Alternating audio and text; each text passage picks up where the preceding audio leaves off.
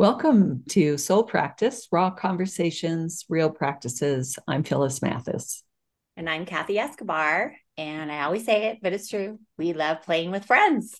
And so this is actually the first time that Phyllis met my friend Amber Cantorna-Wylde.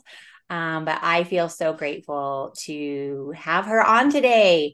And Amber is an author and a community cultivator, an LGBT advocate, and pushing us to better health. That's how I think of you, like pushing us to better health. And that's what we need. And that comes from our real stories and the wisdom that we learn along the way and being bold about it.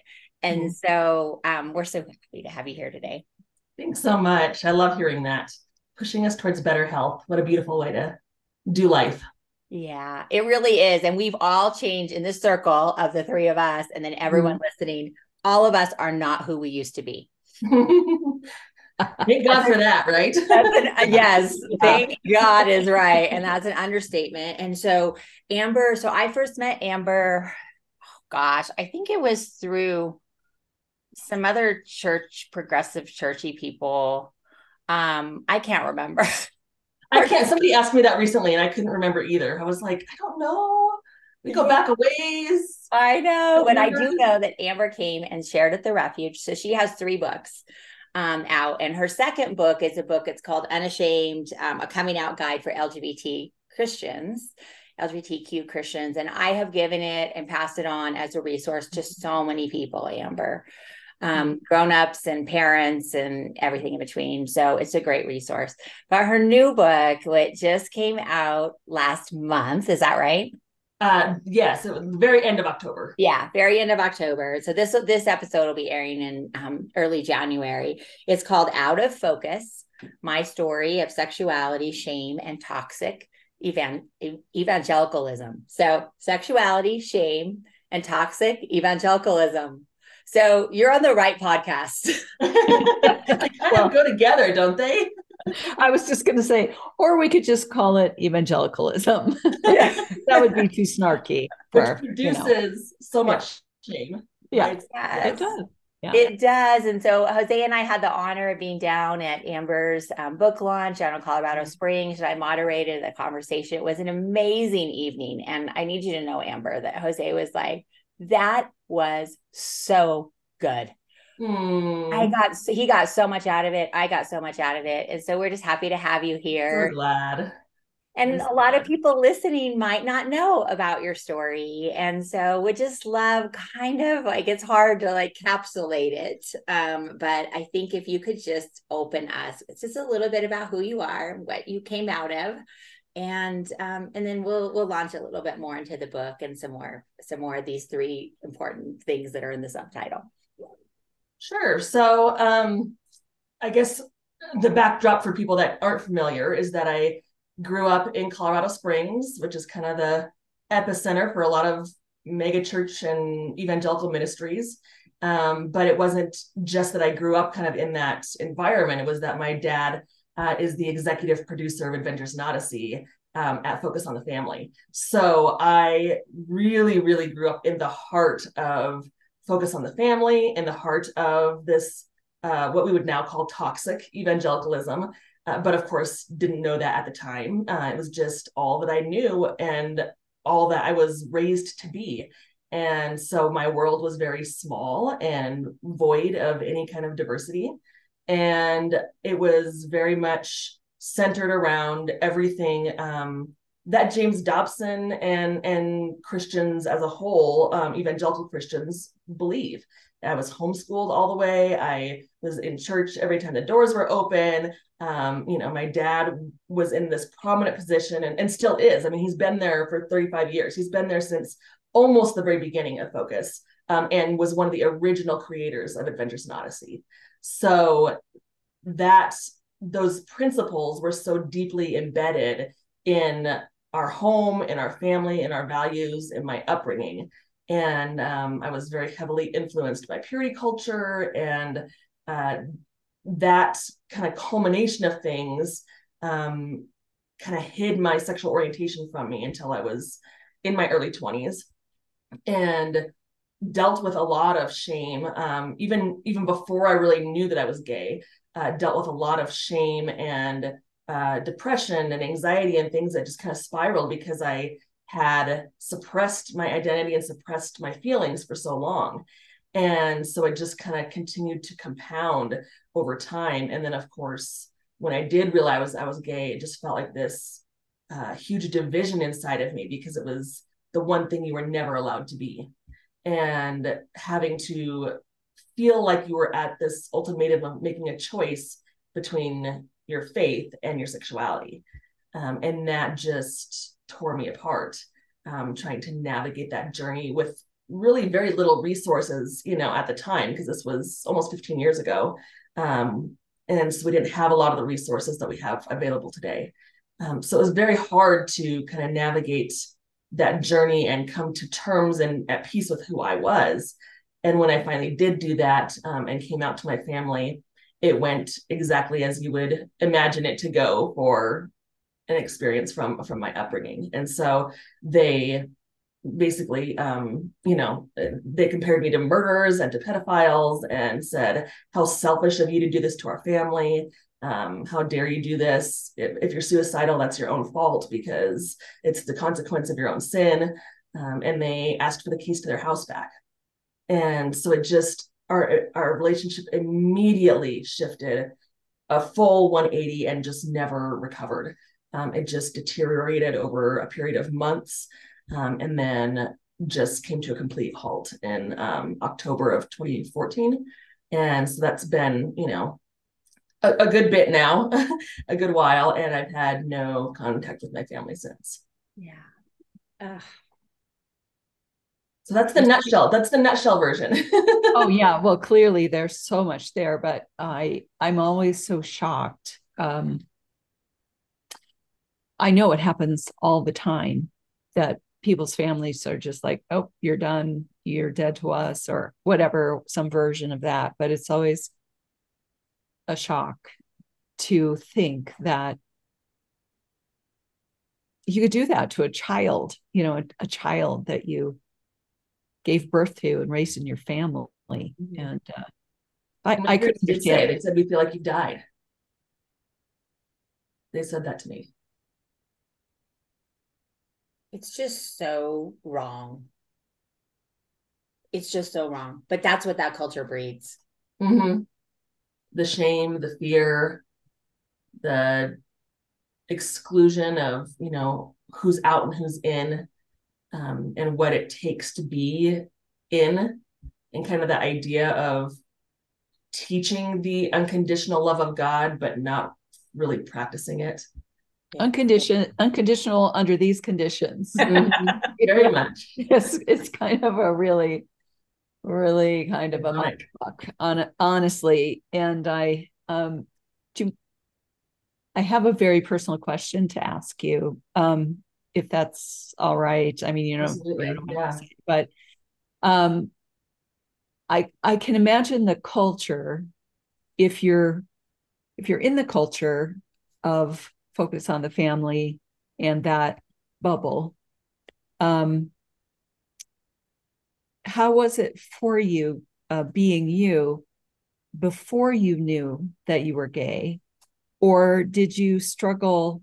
Did you have like secret attractions that you struggled with? Or were you kind of unconscious of any of that the whole time because you're busy trying to be the daughter you were supposed to be? Like, what was that like for you? And then what were some of your first, like, I can't imagine waking up to the fact of who you really are in that context, and then what it would take to be able to say that to yourself first, and then to other people. So I think it was a little bit of both of those, because looking back now, I can see those attractions that I had to a lot of my friends, that my friends were having to boys and I was having it with my friends, but I didn't have that exposure or vocabulary to understand what was happening. And so I was largely blind to the fact because I was so deeply steeped in purity culture and this idea that if you just did the right things and pleased God with your life, your knight in shining armor was going to come in on a white horse and take you to happily ever after. Yes. So I never dated at all. I had a big purity ceremony when I was 13. Oh, okay. Where all my family was present, my aunts, my uncles, my grandparents, like everybody was there for this like coming of womanhood ceremony. I signed on the dotted line that I would save sex for marriage and put this purity ring on my wedding finger. And I wore it for a decade, completely believing everything that I had signed up for. Mm-hmm. So when I then got in my early 20s, it wasn't until I basically fell in love with my female roommate. Okay. That I had this, I call it my epiphany of horror. Like this waking up, but like the oh no, like that oh shit moment of this is not what's supposed to be happening. This is not who I'm supposed to be. And I couldn't talk to anybody about it. And so feeling very isolated and alone and trying to navigate what was happening when I never had been given any tools to even know anything about the queer community. And again, the lack of resources at the time made it very difficult. And so, I mean, for me personally, it was a combination of therapy, of doing a little dating because I had never done that, of being able to do a little bit of the theology work because that was obviously important to me. Okay. And then I think the biggest turning point was when I found an affirming faith community for the first time. Mm-hmm. And I walked in those doors and I saw with my own eyes it was possible to be queer and a person of faith. And that was my like point of no return because I realized there were couples there that had been together for 20, 25 years. They were, coming to church together and they were equally in love with each other and with God. And so that was like that moment, that light bulb moment of what I needed to be able to accept who I was and move forward and find peace. Well, I'm glad you had the support that you had when you needed it. And I'm glad you had a therapist to help you with some of that because, oh my goodness, realizing that you're not who you thought you were or who you tried to be. And then when that realization hits, I mean, you could call it hits, explodes, seeps in. I mean, there's just so many different ways for that realization to become real, but it can be a dangerous time. Very much so. It had a drastic impact on my mental health. I had already struggled a lot growing up with depression and anxiety, some PTSD, some behaviors that stemmed from just this stuffing of emotions continually because emotions weren't well expressed in our home. It was kind of expected that you would always be happy and show up with a smile. So there wasn't room for the expression of emotions. And I learned to stuff that very young and it just compounded over time. And so by the time then that I reached my teens, I was self-harming. And then when I did come out, to myself, there was again a dark spiral of all those things that brought me to the point of suicide and just feeling like there was no light at the end of the tunnel for me. So it definitely, I think identity suppression drastically affects your mental health and your physical health. I now live with chronic illness. And I think a lot of that is in part because of the identity suppression and the amount of trauma I've gone through. Yeah, the thing that takes to split, like what it takes in our body to split. And I think, so many of us listening, I know this part to different degrees. Not everybody who listens came from these systems, but I do know my kids listen to Soul Practice, and we've done a lot of repair over the years of being in a system. We totally listened to Adventures in Odyssey. My kids, that was like a thing. We went and did the Focus on the Family tours, gave them money. Yeah. And I supported Family Resource, what is that called? Yeah. Research Council. Yeah. And, we were in that system. I do always say, like, not to some degree of some others that I know, but it doesn't matter because any part of it is damaging. And so I'm so grateful that we got out, and have tried to make our amends. But it's just so bizarre to me to this day. I've been out a long, long time. Like how strong the culture is. Like it's Still is. so strong. Yeah. And like I look around our circle, like Phyllis, you're like a really smart person. Amber, you're a really smart person. I'm a really smart person. And it is different in like growing up. So you're younger than we are. When I got in, I chose to get in, which is even more bizarre when I look at it. Like I was out. I came from a really like wild, like, inclusive, progressive hippie family. That was kind of my background. And I like ended up there, and how fast the culture just tells you who you are. And then but the split for me was really real. And my work has been over the years is to become one person instead of two. And when I hear you share about the toll on your mental health and your body, your physical health, just the reality, I just love to hear more about coming into your body and coming into your full self, like kind of what it's been like and what you keep learning about, like basically shedding this toxic evangelicalism that got in you. I think it's one of the most beautiful parts of the journey. Because yes, there's been a lot of loss. There's been a lot of grief. There's been a lot of deprogramming, but the life and the freedom that you find outside that small box that you lived in is such a liberating place to be when you finally give yourself permission, or somebody else perhaps gives it to you, to question and to wonder and to doubt and to not have the answers and to not have it all figured out for the very first time. It's equal parts in the beginning, I think, equal parts terrifying and freeing. But the further out that you step, I think the more you embody that freedom. And so being able to kind of shed those layers of shame around so many things, because the belief system of evangelicalism is so all consuming. It affects every facet of your life.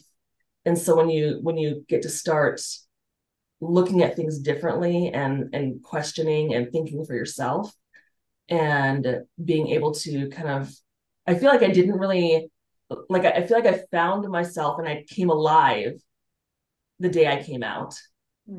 But to really like start knowing who I was, I feel like still took several years of work after that, because it was still also new to me to really like move into this direction that had been off limits for so long, and to settle into that. And I think also just by nature of the work that I do with advocacy and with community healing and and writing for queer people, it helps just solidify your identity that much more. And now I think it's a beautiful thing to think outside the box and to have different practices and to incorporate faith in different ways than the way you were brought up. It's all aspects of diversity that enrich our lives and make us more whole. And I think it's one of the greatest gifts that we have, like post deconstruction. Yeah. Yeah. It feels like so much loss at first, but I mean, I imagine you're still surprised sometimes. I know I am, just from, I've been an ex-evangelical for a long time now. And I still get to a place where I look back and go, oh, that's how that felt when I was inside that box. And it feels so much more constricted than I feel now. And even the fear of being free and the fear of being, completely embodied and completely whole without checking to see, without filtering and filtering. Yeah. Yeah. I keep saying this, but I think that the kind of Calvinistic evangelical foundation of that kind of theology and idea is sort of we're screwed from the very beginning, because it really puts a wedge between you and yourself, your authentic self, right away, because there is no such thing as an authentic self. God tells you who you are, and you give all that up, and all of that, it kind of puts that wedge in your identity from the very beginning. And so that war inside yourself is there. That's the thing that holds it together. Yeah. And how damaging that is. Yeah. And for queer people, that internalized homophobia that takes root so early, that then becomes part of who you are, but like how you see the world and how you see yourself. And you're being programmed to hate yourself. Yes. So there is this huge division that happens, and the heart is deceitful above all things, and you can't trust yourself. And as a woman, you have to trust men, and like all those messages that are given to us that separate us from our true self. It takes, I think, a long time to kind of remember the dismemberment that's happened. But I think it's a beautiful thing when it does. Yeah. It's like that really is the work.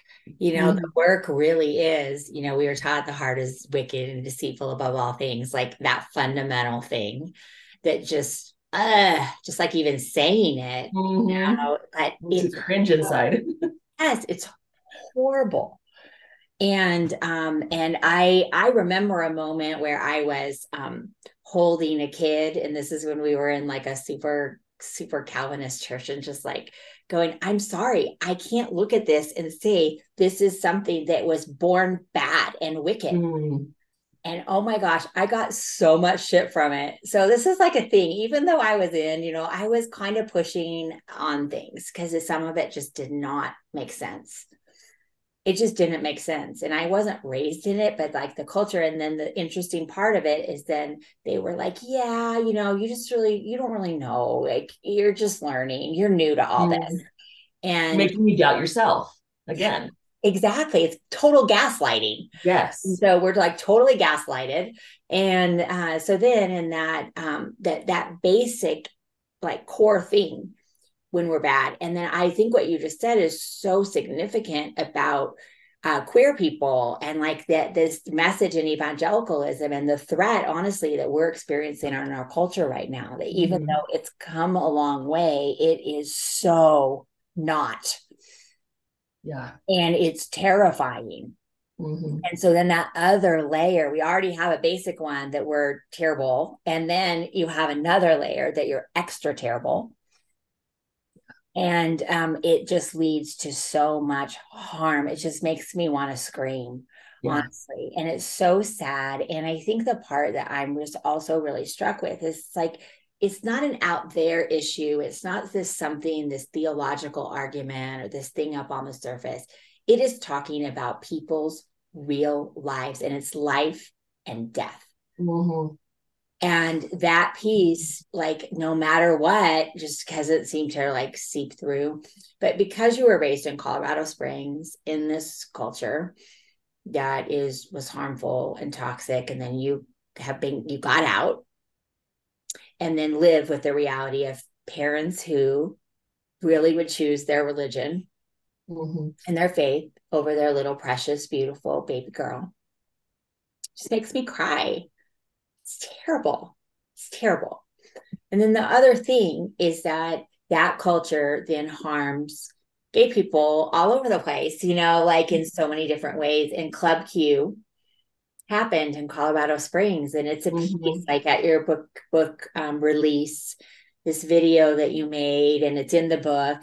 And just like, tell us more about that, like being there and the reality of the sign, focus on the family, is their blood is on your hands that someone put on there, and just kind of what that's all sort of been like for you. Well, I had just moved back to Colorado Springs when Club Q happened. And to me, it felt like this hate and toxic rhetoric coming full circle, because the teachings that focus on the family propagate, that tell queer people they are bad, that tell parents to disown their kids over it. It's breaking family systems apart rather than holding them together. And it perpetuates this message of hate and homophobia and transphobia that leads to these massacres that are happening. It's not by accident. It's coming full circle. And so several days after Club Q happened, someone spray painted on Focus on the Family's property, "Their blood is on your hands, 5 lives taken." And I think when that happened, to me, it felt, because of my story, it felt very critical to my spirit to speak loud and clear about what was happening and to call out these institutions that are complacent and complicit and doing harm to queer people in the name of God, and calling it love, because it's actually causing death. Well, can we talk about that sneaky little love bit? Because I was in the, well, I remember when Focus of the on the Family first came on the air. So I was a parent then of really small children. And so, and then kind of was on the fringe of I never did reparative therapy, but that whole thing. And then the Love Wins movement, it Focus on the Family, and then the Exodus movement and all of that. It's even more of a crazy mindfuck, because it's like you can't be gay, and because that's terrible. But the good news is you don't have to be. Like, so the good news was God loves you enough to help you change. So yeah, now that you take that layer off, it's like that's really damaging and hateful to a human who is who they are. But it's even a little more crazy making when you layer on that layer of, but we have good news. You don't have to stay that way. God can heal you, or you can be healed from this terrible thing that you feel you are in your body. So in my mind, that's a particularly diabolical little twist there, because it's like everybody is gaslighting each other and themselves, because we love you so much, but we don't know why you're choosing this. Yeah. Not everybody gets that harsh, "You're done." It's more like, well, why would you choose this? So it makes it all more crazy for so many people. Yeah. And I think that was the stance of my parents. Like, they wanted me to have gone to Love One Out or to one of those conferences where they could have helped me, right? And thankfully I was smart enough at that point to know better. Yeah. But it's equally toxic to tell someone that they have to be celibate, that they can't be in a relationship, because it's, again, taking away that primal need of love and belonging and partnership, and telling them they have to live alone, and that's better than it's better than going to hell. So my dad told me, he's like, "I'd rather you be alone in this life than be alone in the next." Yeah. Amber, that is just rotten. I'm sorry. It It's is rotten. rotten. But I know, because I've heard those phrases. Yeah. I have heard those phrases, and there's billboards in the school that we were affiliated with. Like they said shit like that. Like you've turned your back on God and everything we ever taught you. Like having to choose between who you experience yourself to be and your eternal relationship and life with God. Mm-hmm. Choose one or the other, as if those two things could not be the same. Or as if you had a choice. As if you had No a choice. matter. Yeah, Yeah, as if you could change either one. exactly. Yeah. So one of the things that I love about you, and I think that this is a piece that I just have watched with so much respect, is that you're making it. You're making it. And it's really hard to do. It's really hard to be who we are. And this is across every part of the human experience. This is for everybody listening. We all have our different ways that we have been harmed by our families and the systems that we were part of, even if they weren't faith systems. There's just so much hard. Mm-hmm. Like truly like coming into who we are and staying on that course and respecting that it's not going to drop out of the sky. Like we're going to have to show up and love ourselves enough to find ways to be loved, and like it's this weird thing. And so I just watching you grow in the time that I've known you, which is maybe about 5 or 6 years, maybe something in that range. And then seeing this book come out, and I just want to make a pitch for everyone who's listening to get a copy because it's really good. It's just really her story. And there's so many things. I know multiple people who have read it and they're like, oh my gosh, this was me. This was my family. This was, me, on my knees praying to God out of devotion, like purity culture. And then how it's like really jacking up my marriage now. Like so many different things that in the people that I've talked to have connected with. So you're healing, and healing is a lifelong work. But I would just love to hear like some of the things that you're learning about you, and you're learning you travel with a lot of people. And so what is like some of the things that people are learning along the way, especially in the LGBT community, but not mutually exclusive. Like just what's helping you and what's helping others. I think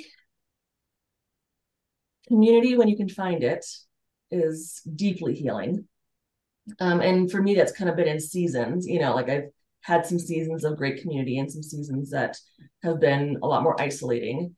But I think the seasons that we do find community with people that have walked a similar path, I think that is deeply healing because it does reduce that isolation of feeling alone in your struggle and that kind of me too, finding each other and realizing that you are on the same journey of healing, of deconstructing, of belonging, of all these things. So I think community is one of the most healing things. um, I think over the last few years I've done a number of different practices that have kind of healed me in different ways. I've taken some pottery classes, and I've walked labyrinths, and I've visited the ocean and sat on the sand, and these kind of things that feel embodied. They're tactile, they're outdoors, those kind of things have brought healing to me. Like you said, healing is a lifelong work, and there's so much that is still to be done even within me, so I think it's just a continual process, and finding different avenues towards healing that change and evolve over time, but those different practices that just bring little bits of life amidst the hard.